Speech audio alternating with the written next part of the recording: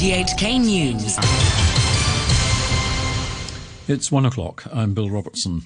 The top stories: mainland health officials will begin arriving tomorrow to help boost the SAR's coronavirus testing efforts. The chief executive says she regrets a short-lived policy banning dine-in services at restaurants at lunchtime. And activists say they're shocked by reports that they're wanted by the police for breaking the new national security law.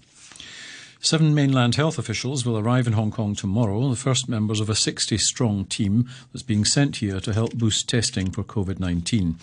The National Health Commission in Beijing says that the team is made up of people working in Guangdong public hospitals.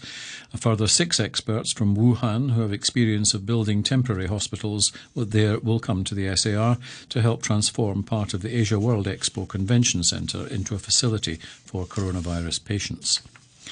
The Chief Executive, Carrie Lam, says she regrets her government's short-lived move to ban people from dining in restaurants at lunchtime after seeing workers forced to eat in the street. Candice Wong has more. In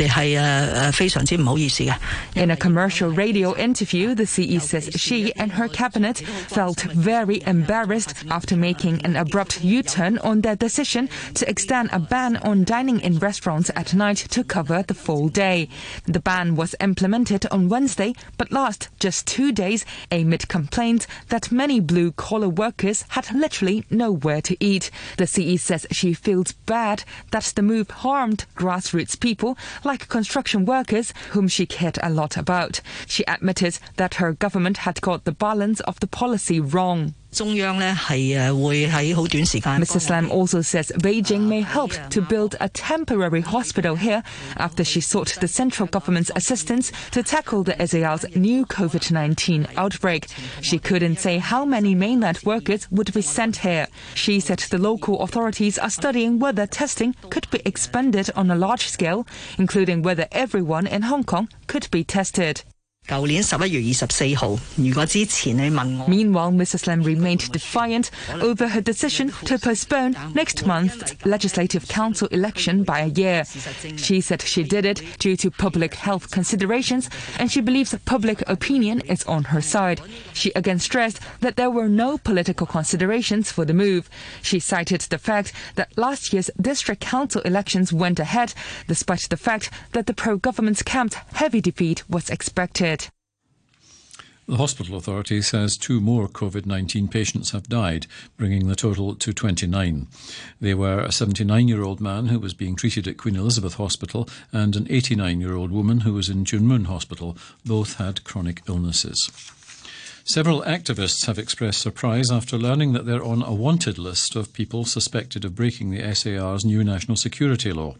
State media reported overnight that police had issued arrest warrants for the 6, all of whom are overseas. Joanne Wong has more.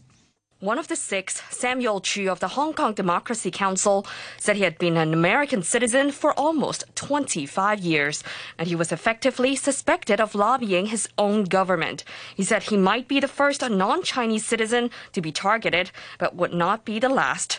Another of the suspects, Ray Wong, said he had announced last year that he no longer supported Hong Kong independence.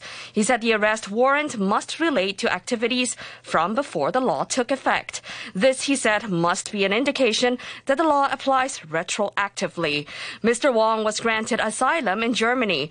Another of the activists, Wayne Chan, declined to say which country he was in, but told the Reuters news agency that the situation faced by Hong Kongers was more dangerous than his own circumstances. Others on the list are disqualified former lawmaker Nathan Law and former British consulate worker Simon Cheng and activist Hunkus Laos. President Trump has said he plans to ban the Chinese-owned video sharing app TikTok in the United States. American security officials have expressed concern about the safety of users' personal data. BBC's Rory Gallimore reports. Speaking to reporters on board Air Force One, Mr. Trump suggested the ban was imminent. He said he could sign an executive order as soon as Saturday. TikTok, used by hundreds of millions of people around the world, is owned by one of China's largest tech companies, ByteDance. It fiercely denies accusations that it hands over users' data to the government in Beijing. TikTok has already been banned by India, which, like Washington, is engaged in an increasingly bitter series of disputes with China. Microsoft has reportedly been in talks to buy the app, but Mr. Trump appeared to cast doubt that an American company would be allowed to purchase it. You're listening to RTHK. The time is 1:05. The leader of a South Korean religious sect at the centre of the country's early coronavirus outbreak has been arrested for allegedly obstructing efforts to contain the disease. BBC's Will Leonardo has the story. Lee Man-hee, the founder of the Shincheonji Church of Jesus, is accused of submitting false information about the location of gatherings in February and the number of attendees. Then the world's eyes were fixed on South Korea, where the first large-scale coronavirus outbreak outside China was spreading rapidly. In total, around 4,000 followers were infected with the disease. At one time, they represented more than half of all the country's cases. In March, Mr. Lee apologised for his group's role in transmitting the virus, kneeling on the floor and bowing deeply during a news conference. Speaking about the decision to bring him into custody, a judge said there'd been signs that evidence related to the probe was being destroyed, and this may have continued. The top infectious diseases expert in the United States has said he's confident a US-developed coronavirus vaccine will be available by early next year.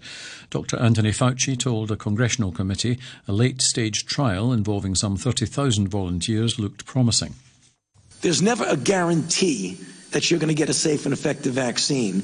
But from everything we've seen now in the animal data as well as the early human data, we feel cautiously optimistic that we will have a vaccine by the end of this year and as we go into 2021.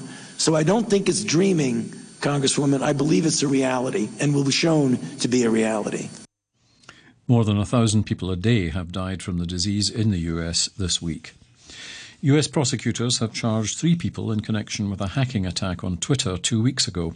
A 17-year-old from Florida is suspected of being the mastermind behind the plan. The Florida State Attorney, Andrew Warren, gave more details about the charges against him.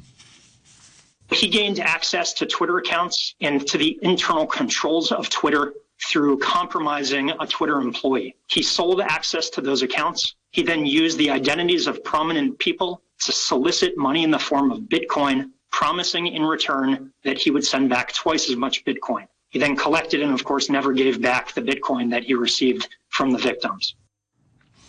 To sport and in soccer, Arsenal take on Chelsea in the first English FA Cup final to be played behind closed doors in the competition's 139 years tonight. Both managers won the competition as players and can claim their first piece of silverware as coaches with victory at Wembley.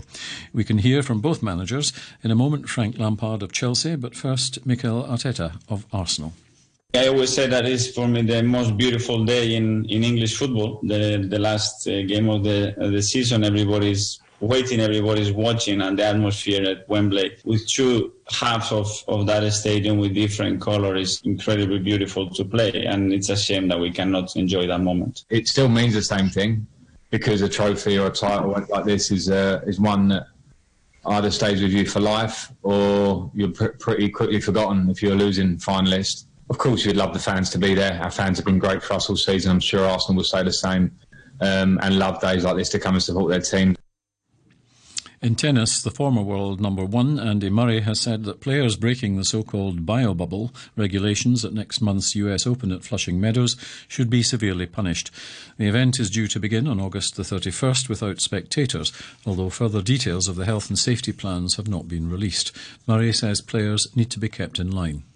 We should be preparing for that, and that's where it's really important. I think that the repercussions of doing that should be quite serious, because you obviously end up putting the whole tour and event, at risk. The USTA obviously going through a huge effort to try to get this on and make it as safe as possible, that players aren't abiding by the rules, and the repercussions should be severe. In Formula One, Alexander Albon suffered a heavy crash in his Red Bull as Lance Stroll's Racing Point set the pace in second practice at the British Grand Prix. Mercedes pair Valtteri Bottas and Lewis Hamilton were only 3rd and 5th, struggling with the windy conditions and balance on the soft tyres. Hamilton has a 5-point lead over his teammate after 3 races. And to end the news, the top stories once again. Mainland health officials will begin arriving tomorrow to help boost the SAR's coronavirus testing efforts. The chief executive says she regrets a short-lived policy banning dine-in services at restaurants at lunchtime, and activists say they're shocked by reports that they're wanted by the police for breaking the new national security law. That's the news from RTHK.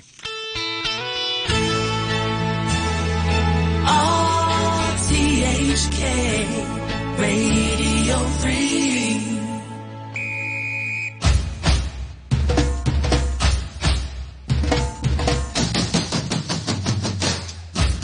And welcome to this week's edition of World Vibes with myself, Pierre Tremblay, with you till 3 p.m. This week we have two musical themes of interest.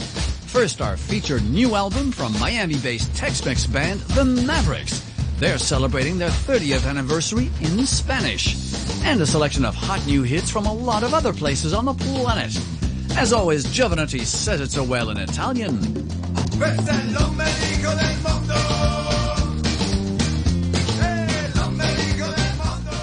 We're still the belly button of the world.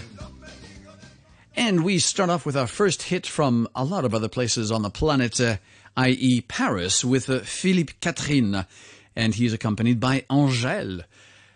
And appropriately enough, the track is called Duo, or Duo. It's on a track list of Confessions, his next album that has appeared in November last year. And Angèle is a vocalist who's accompanied Mr. Philippe Catherine, a.k.a. Philippe Blanchard, his birth name, singer, songwriter, interpreter, actor, producer, and French writer. He started off with electro music, dipping into chanson française, and has been recording since the year 2000, mostly, and he's made music for soundtracks to movies, and he's written a few books as well along the way. He's been an actor, he's been a director as well, of his own videos, of course. So Philippe Catherine, award-winning Philippe Catherine, here he is with Angèle and Duo. On a le même tempo mais pas le même pattern. On a le même tempo mais pas le même pattern. On a le même tempo mais pas le même pattern. On a le même tempo mais pas le même pattern. On a le même tempo mais pas le même pattern. On a le même tempo mais pas le même pattern. On a le même tempo mais pas le même pattern. On a le même tempo mais pas le même pattern. On chante la même mélodie. On chante la même mélodie, mais pas avec les mêmes harmonies. Je chante à cette octave, et moi à cette octave. Je chante les mêmes mots, pas tout à fait les mêmes mots, pas tout à fait les mêmes mots, pas tout à fait les mêmes mots, pas tout à fait les mêmes mots, pas tout à fait les mêmes mots, pas tout à fait les mêmes mots, pas tout à fait les mêmes mots, tout à fait les mêmes mots, tout à fait les mêmes mots, les mêmes mots. On joue la même mélodie, on joue la même mélodie, mais pas avec le même son, et ça nous rend moins cons, et ça nous rend moins cons, et ça nous rend moins cons, et ça nous rend moins cons.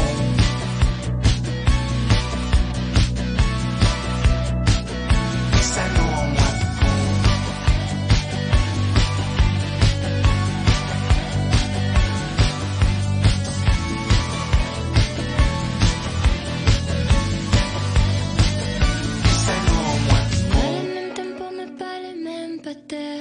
on a le même tempo, mais pas le même pattern. On a le même tempo, mais pas le même pattern. On a le même tempo, mais pas le même pattern. On a le même tempo, mais pas le même pattern. On a le même tempo, mais pas le même pattern. On a le même tempo, mais pas le même pattern. On a le même tempo, mais pas le même pattern.